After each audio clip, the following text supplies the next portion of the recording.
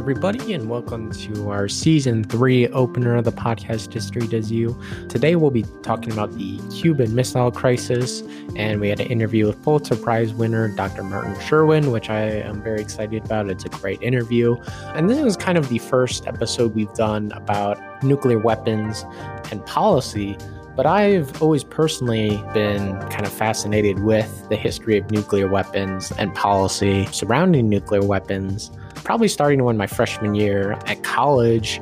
I just took an entry-level course on, nuclear weapons and policy. And one of the things we focused on in particular was nuclear safety and mutually assured destruction. Starting with safety, we watched a documentary called Command and Control. There's a great book by Eric Schlosser, I don't know how you pronounce his last name, but also Command and Control, which focuses on the Damascus 4 explosion in Arkansas. I believe it was during the 1980s. But the incident essentially was a few technicians were doing maintenance on the missile, and they accidentally dropped the wrench down the silo, and it hit the area where the fuel is stored. And what followed was an explosion that pretty much obliterated the whole facility.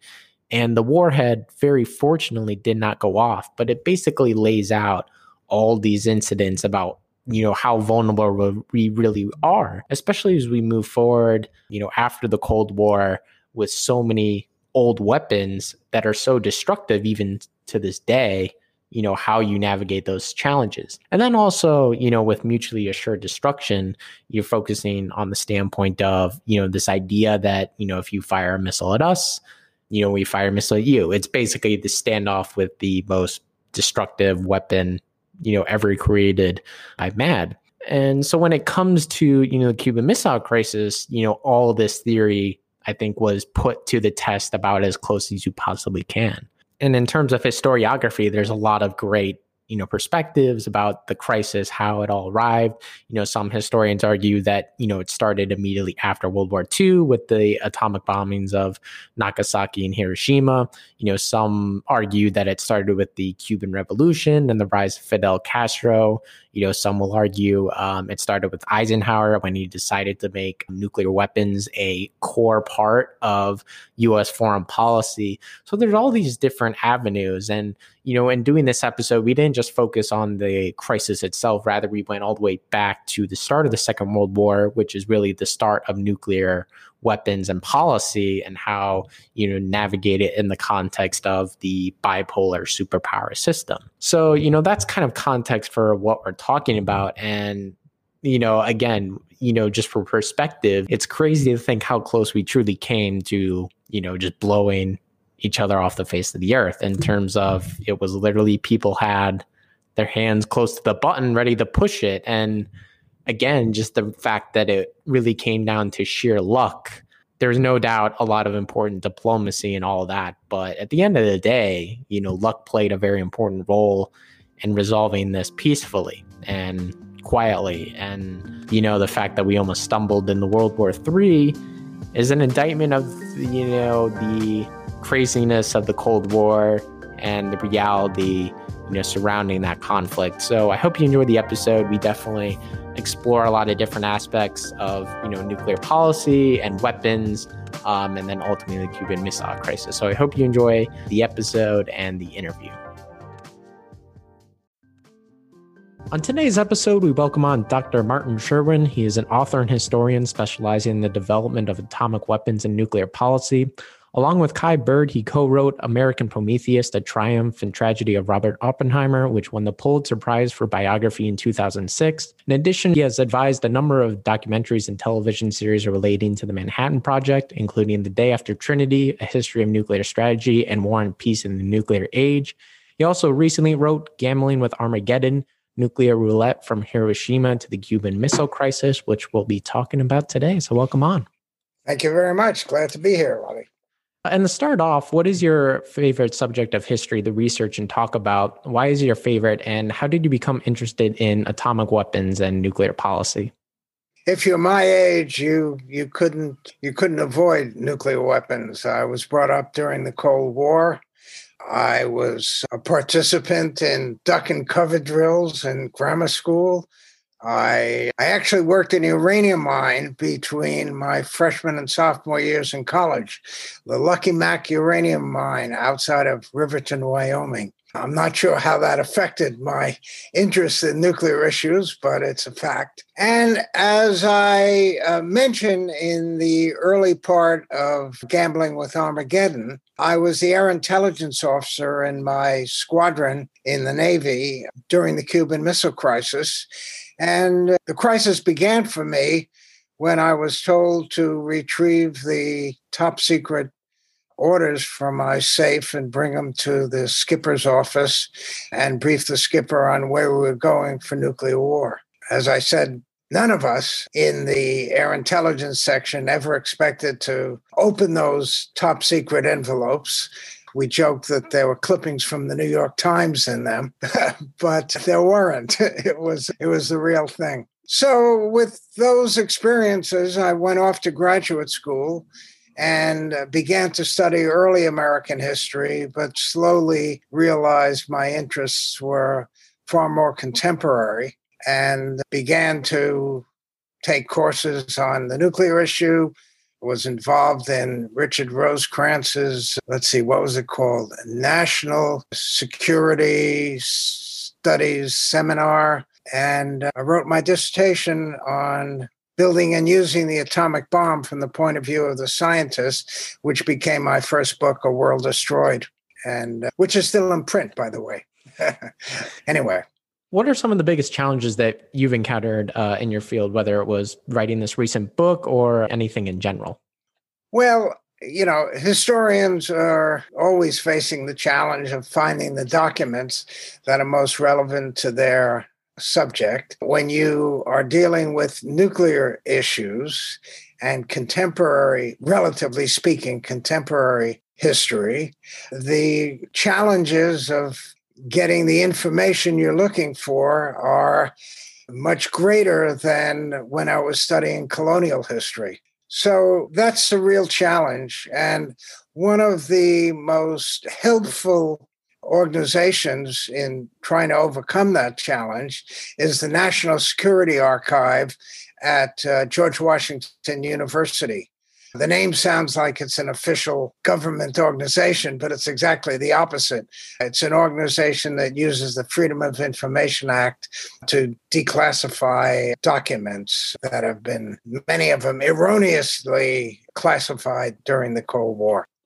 And to kind of get into sort of the lead up to the Cuban Missile Crisis, which we'll be talking about. You've written extensively about Robert Oppenheimer, who was one of the key members of the Manhattan Project. Did he and other scientists kind of foresee the potential consequences of creating such a powerful weapon, or were they kind of blinded by their scientific process? Well, I think both things are true in the following way. They were blinded in the sense of, I'm going to back up.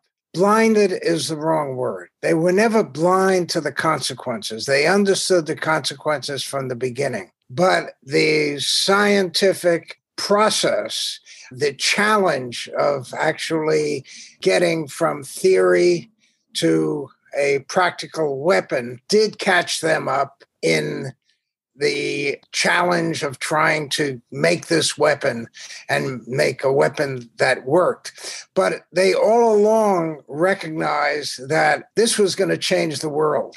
And there were two different points of view. One was, do not use atomic weapons because that will inevitably lead to an arms race. Oppenheimer was on the opposite end of the argument, saying you need to use the atomic weapons to show the world how dangerous they are, and then the governments of the world will unite in some kind of an organization or condominium to prevent what others call the inevitable arms race. I think Oppenheimer was wrong. The other scientists like Leo Szilard, who argued against using the bomb, were correct. And starting sort of at the end of World War II, how did the atomic bombs end up impacting specifically U.S.-Soviet relations? And do you think the atomic bombings of Hiroshima and Nagasaki played a role in starting the Cold War? To start with your last question, the answer is absolutely yes. There's a wonderful book and a very important book by David Holloway at Stanford University called Stalin and the Bomb. And he makes it very clear in that book, through researching documents, that Stalin believed that the bombings of Hiroshima and Nagasaki were warnings to the Soviet Union. You're next if you don't behave yourself, if you don't respond to American desires for organizing Europe in a particular way. And there's no question that nuclear weapons were central to the origins of the Cold War and to how the Cold War played out.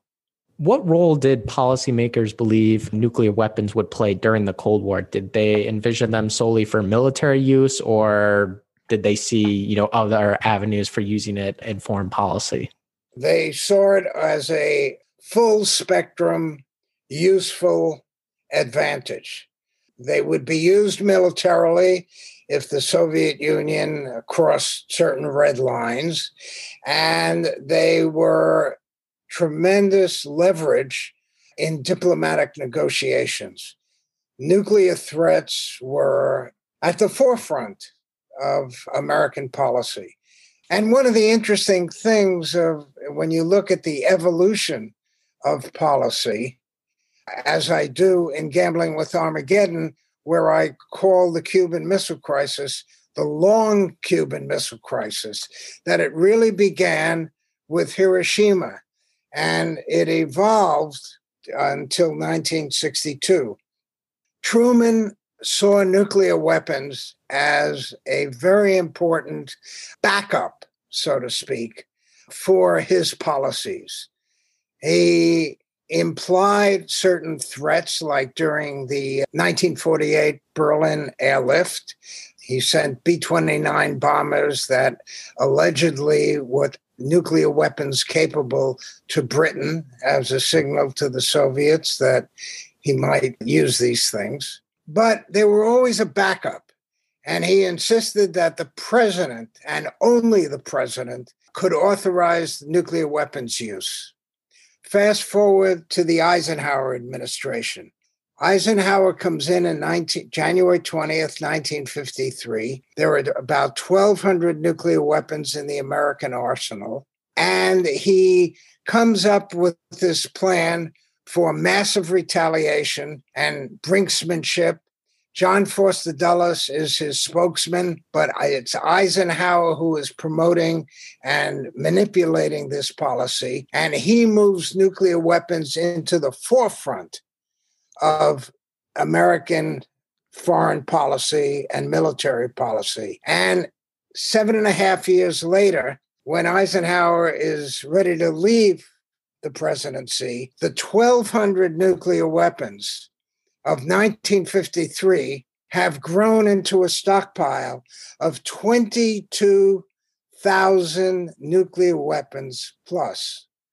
So that really begins the Cold War, and Eisenhower has promoted the idea that nuclear weapons are the sine qua non of diplomacy, and Khrushchev essentially copies, as best he can, what Eisenhower has promoted. And there is the origins of the Cuban Missile Crisis. And generally, how did the Cuban Revolution impact the Cold War in the context of U.S.-Soviet relations? And how big a role did Fidel Castro play in the lead up to the crisis? Well, of course, there would have been no Cuban Missile Crisis without the Cuban Revolution. And that point has been made by many other historians, most importantly by Fursenko and Naftali in their book, One Hell of a Gamble, where they argue that the Cuban Missile Crisis began with the Cuban Revolution. But that does not explain why Khrushchev, in trying to protect Castro from an American invasion of Cuba, chose to secretly transport nuclear weapons, medium-range ballistic missile weapons and intermediate-range ballistic missile weapons to Cuba as the way to protect him. The reason he did that is because he simply emulated what Eisenhower had done in Europe. Eisenhower, after Sputnik, had sent Jupiter missiles, which are intermediate-range missiles, to Italy and Turkey. Turkey is 130 miles from Soviet territory. Khrushchev used to gather American journalists at his dacha on the Black Sea and, tell them, give them a pair of binoculars and say, what do you see out there? And, Walter Lippmann, for example, who was one of those journalists, said, I see nothing. And Khrushchev said, let me have those binoculars. And Khrushchev said, well, Mr. Lippmann, I see American missiles 130 miles from the Soviet Union. What are those things doing there? Why are you threatening us with those weapons? So, that provided a template, so to speak, for Khrushchev to put these weapons in Cuba. Castro, of course, does play a role. First, he had to agree to accept the weapons. And then during the crisis, he plays a role in terms of what he actually does, but we can get into that a little bit later. And in the immediate aftermath of the Cuban Revolution, there was the Bay of Pigs invasion and later the Berlin Wall crisis. Did those two events sort of increase the tension between the U.S. and the Soviet Union in the lead up to the Cuban Missile Crisis? Well, the Bay of Pigs was absolutely critical. And the Bay of Pigs was the reason that Khrushchev put the missiles in Cuba. I would say without the Bay of Pigs, there would have been no Cuban Missile Crisis. Bay of Pigs, for those who are not familiar with it, was an invasion of Cuba by CIA-trained anti-Castro Cubans. I think there were about 900 of them, maybe twice that number, but about 900, let's say about 1,000 Cubans. And they were defeated within a couple of days. The invasion started on April 17th, 1961. Kennedy had warned the CIA that he was not going to authorize American troops into Cuba to back up these invaders if they failed. The CIA didn't believe him. Anti-Castro forces went in. They were defeated. Kennedy refused to send American troops. Khrushchev assumed that this was an indication that Kennedy was not strong enough because Khrushchev had sent troops into Hungary, you remember, in 1956 when he faced something analogous. But of course, Khrushchev was wrong. It took twice the courage not to send American troops in as almost any other president would have. That was the standard fallback position. But Kennedy had said he was not going to do it, and he didn't do it. And it showed that he had the backbone to maintain his word. But Khrushchev believed that there was no question, but that Kennedy would find an excuse to send American troops into Cuba in the next year or so. And that's why he sent the missiles to Cuba. So the Bay of Pigs was absolutely essential. The Bay of Pigs suggested that the Kennedy administration would do whatever it could to get rid of this communist government 90 miles from its shore. And as the crisis came near in 1962, what were each country's nuclear capabilities? At that time, did one country have a superior arsenal than the other? Yes, the United States had a huge military advantage. The Soviets knew this, and the United States knew it, but neither the United States nor the Soviet Union realized how huge the American advantage was.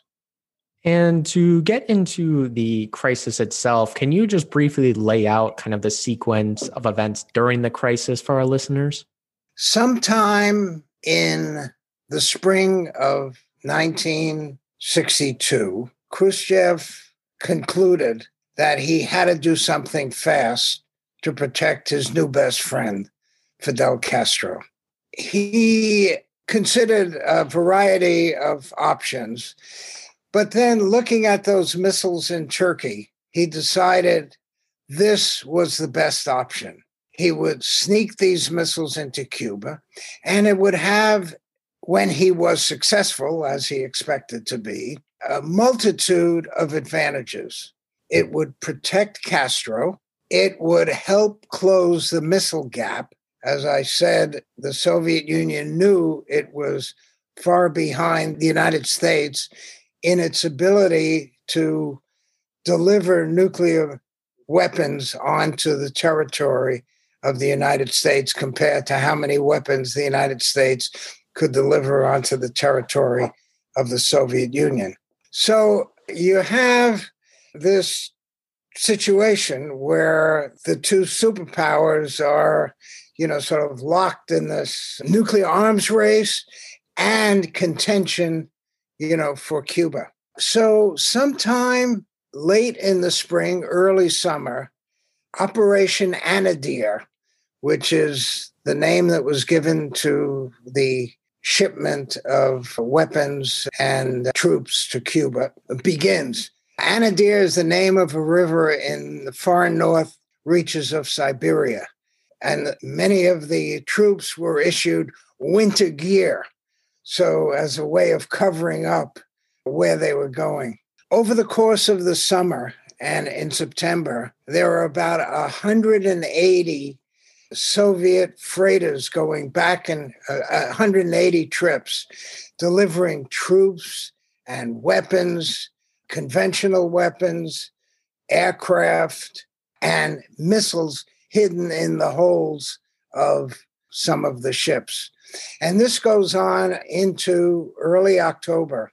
On October 14th, a U-2 flight over Cuba, a reconnaissance flight, takes photographs that are developed on the 15th and analyzed.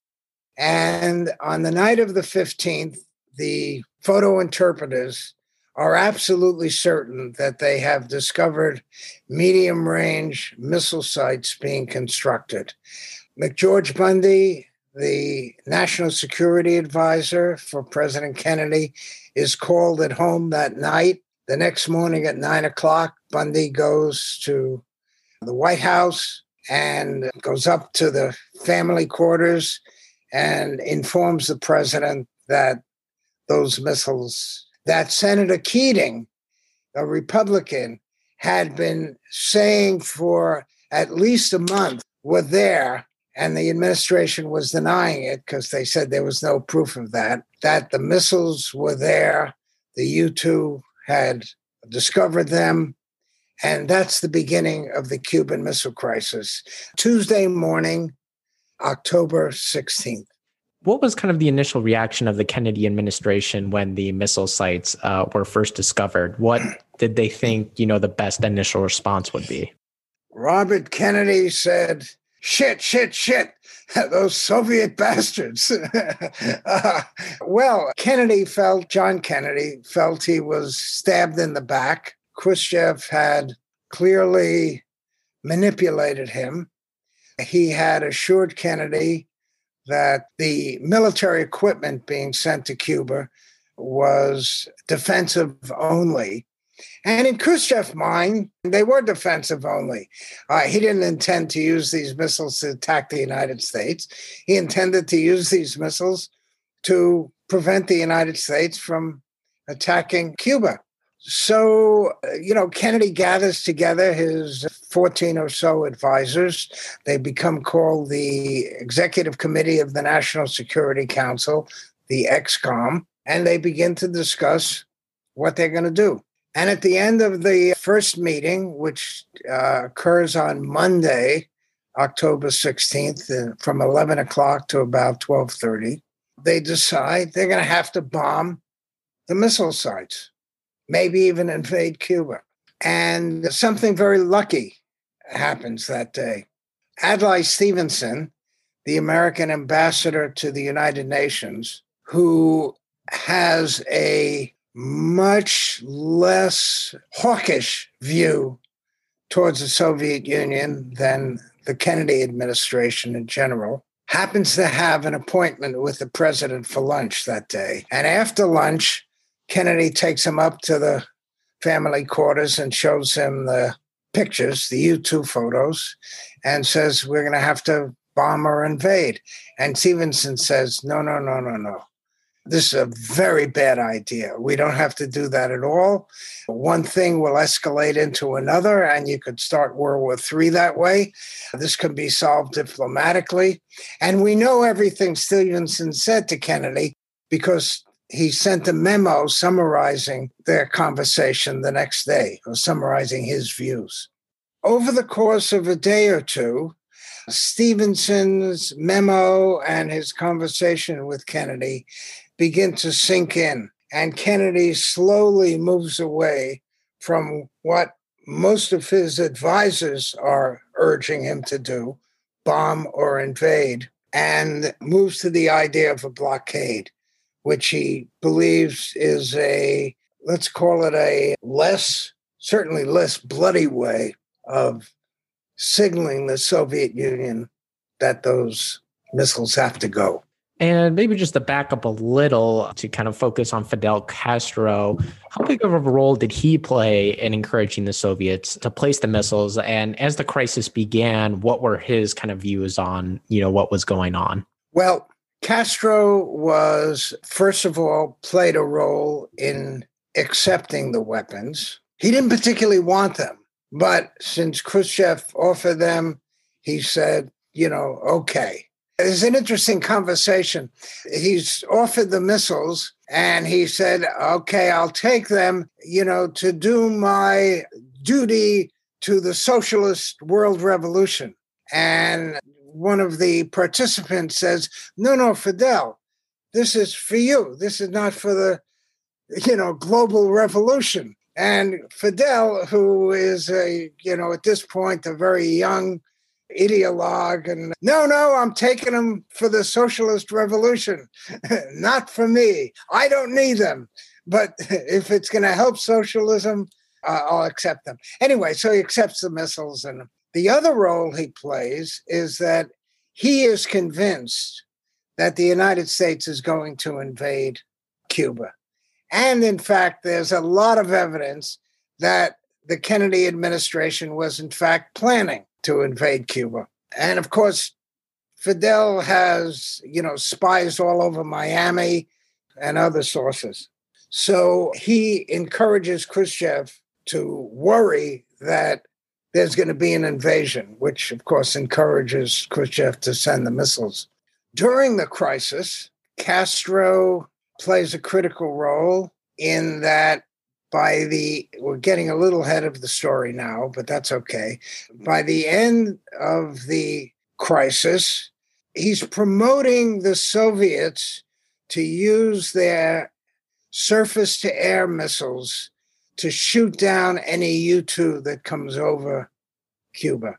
And in fact, that encouragement certainly plays into the Saturday afternoon, October 27th, shoot down of an American U-2, piloted by Rudolph Anderson, who is the one casualty during that week during the crisis. Also, finally, on Saturday night, Castro writes a letter to Khrushchev in which he says, if the Americans invade Cuba, you should fire your missiles at them, because in effect, he's assuming the Americans will invade Cuba and they'll also fire missiles at the Soviet Union. So the Soviet Union should go first. And Khrushchev reads this note and he says, Castro doesn't understand anything. These missiles were not sent to Cuba to start a war. They were sent to Cuba to prevent a war. And so between encouraging the shooting down of the U-2 and his, letter, Castro well, frightens Khrushchev to death. And Khrushchev, in effect, panics.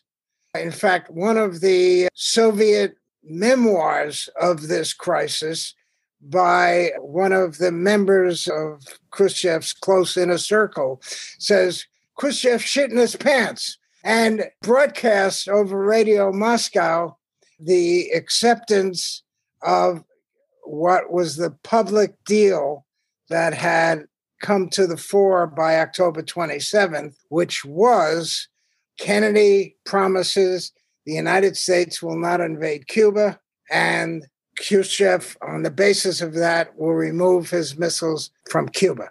But there's one other thing that is kept secret. Khrushchev had also demanded that the United States remove its missiles from Turkey, those Jupiters I talked about earlier. And Kennedy's advisors all uniformly said, you can't do it, you can't do that, you can't do that. But Kennedy was determined, as he said, we are not going to have a very good war if the world knows is all we had to do was take these useless missiles out of Turkey and exchange them for those very useful missiles in Cuba. So he makes a secret deal, sends his brother Bobby to talk to Dobrynin, the Soviet ambassador, and Bobby assures Dobrynin that the missiles will be out of Turkey within 3 months, but it's a secret deal and it has nothing to do with the Cuban Missile Crisis. They're just going to disappear. And that's how the crisis comes to an end. And throughout kind of the blockade and the crisis, was there a divide between the military and the civilian leadership in the Kennedy administration over the actual use of military force against Cuba or the Soviet Union? Actually not. Most of Kennedy's advisors were just as hawkish as the military, although most of them went in and out of urging bombing and invasion. The military, the Joint Chiefs, on the other hand, were full in and never out. They wanted from the beginning to bomb and invade Cuba. One of the most interesting chapters in the book, I think, is the description of the meeting on Friday morning, the 19th, I believe it was, between Kennedy and the Joint Chiefs of Staff, where they explain to the president why he should invade, and he explains to them why that's a very bad idea. I should also say, just to get the chronology straight, there are really two Cuban Missile Crises. We talk about the crisis as the 13 days. Well, it was 13 days for the United States, from the morning of October 16th to the morning of Sunday morning, October 28th, when Khrushchev's announcement reaches the United States at 9 a.m. Washington time. Between October 16th and October 22nd, the Soviet Union has no idea that the United States has discovered these missiles in Cuba. That first part of the crisis, which is the United States crisis, where Kennedy and his advisors are deciding what they're going to do, ends at 7 p.m. Eastern Time on Monday night, October 22nd, when Kennedy gives his speech announcing the blockade. So for the Soviet Union, the crisis lasts from Monday night, which at 7 o'clock, which is about 2 or 3 in the morning in Moscow, until Sunday, when Kennedy accepts Khrushchev's offer. Throughout the crisis, did any organization or country outside of the three involved play a role in facilitating diplomatic talks, or did they kind of resolve it through normal diplomatic channels? You know, the United Nations played a large role in the public phase of the crisis. So as I explained, you know, there's an initial, let's call it the private phase or the U.S. private phase, and then the public phase. So everybody was panicked that World War III was going to begin. So lots of countries tried to play a role.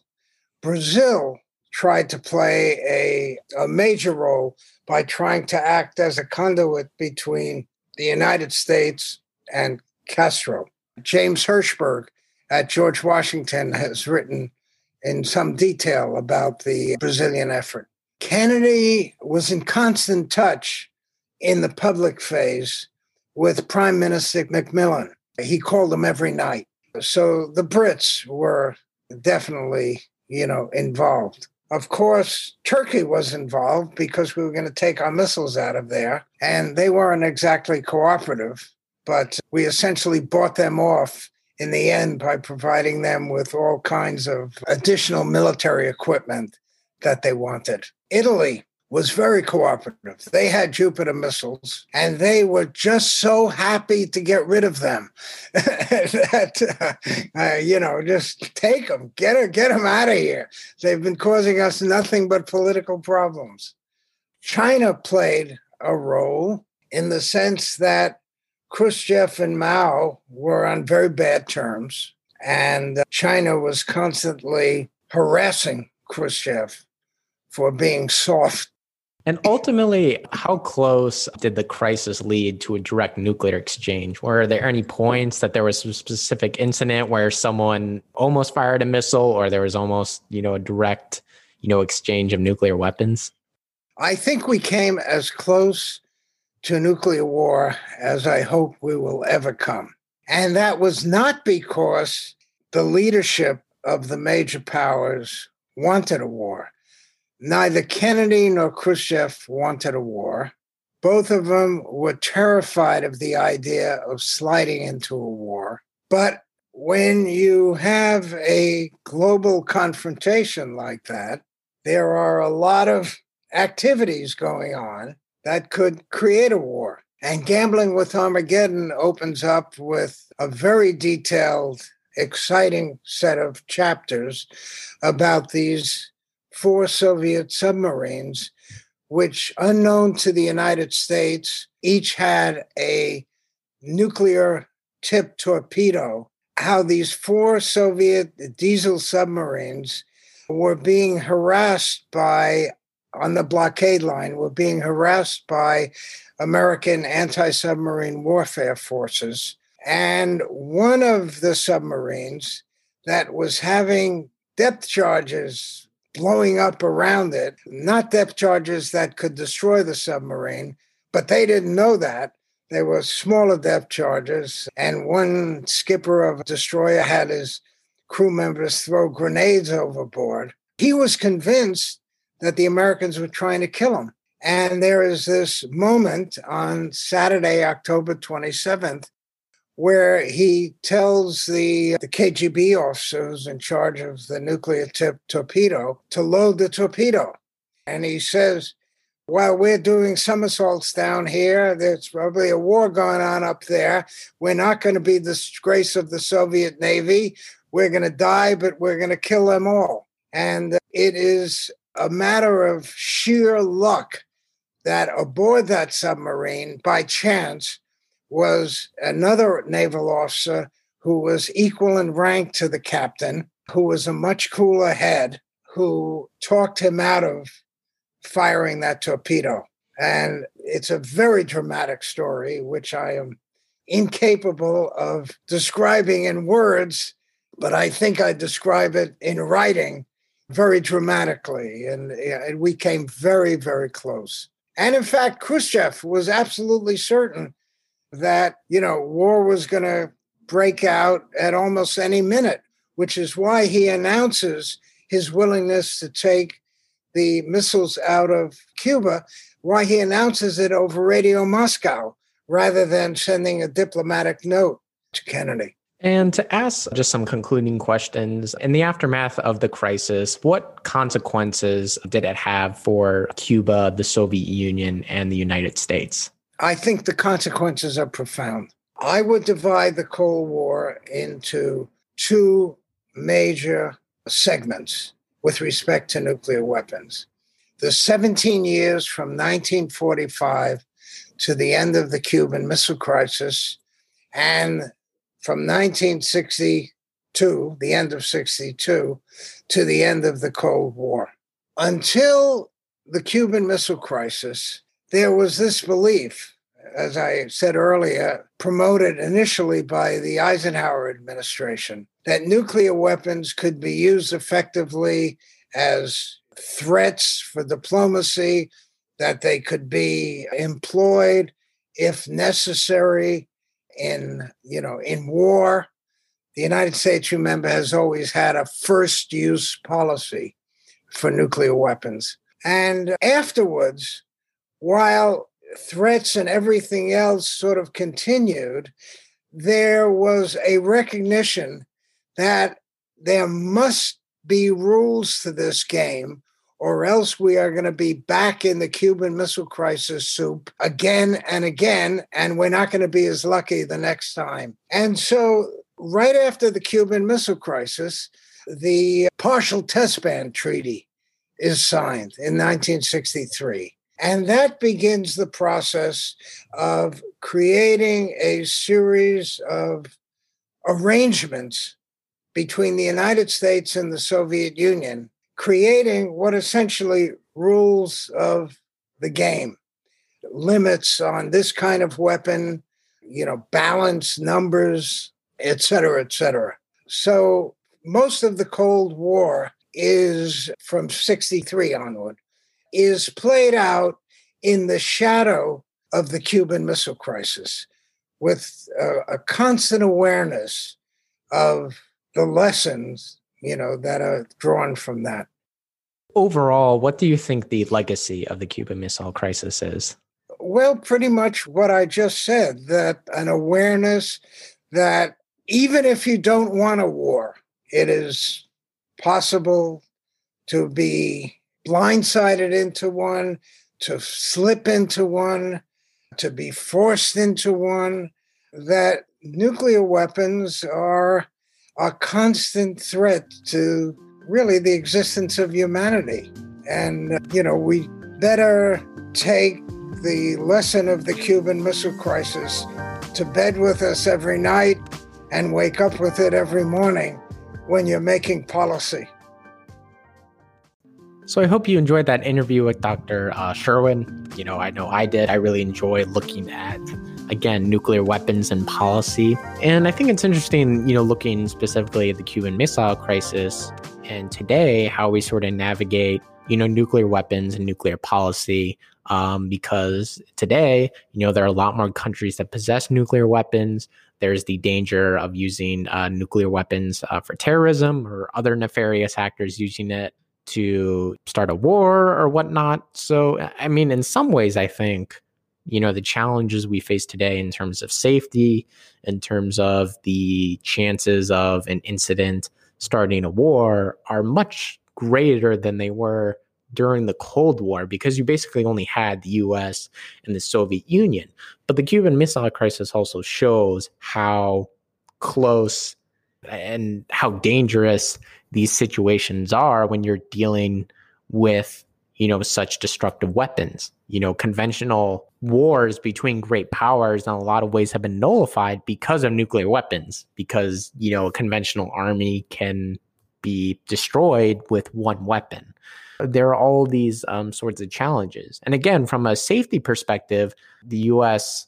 trying to, lower the amount of weapons we have is a huge challenge, because you have aging systems, you have warheads that have to be stored safely for many, many decades before they are, considered safe. You also have Russia that, although is generally a stable country, given that, Vladimir Putin's able to control the military and all that, it doesn't take that much for people to take a warhead.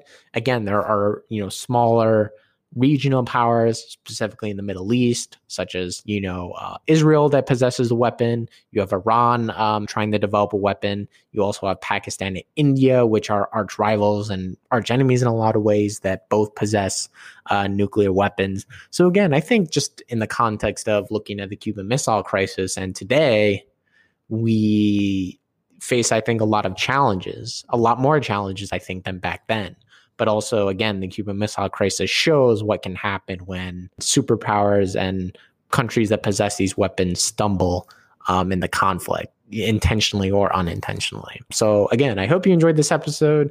I hope it gives, perspective on how close we were to blowing the world up. But again, I think it's a fascinating story, and again, shows the terror of nuclear weapons. If you have reached this point in the podcast, you are at the end, and thank you for listening all the way through. As always, follow us on Spotify, subscribe on Apple Podcasts. You can also follow us on social media at History Does You on Instagram or Facebook to keep up with new episodes, giveaways, and the chance to ask questions of your own to our guests. If you listen to us on Apple Podcasts and enjoy what we do, please give us a review and share it with your friends. Thanks again.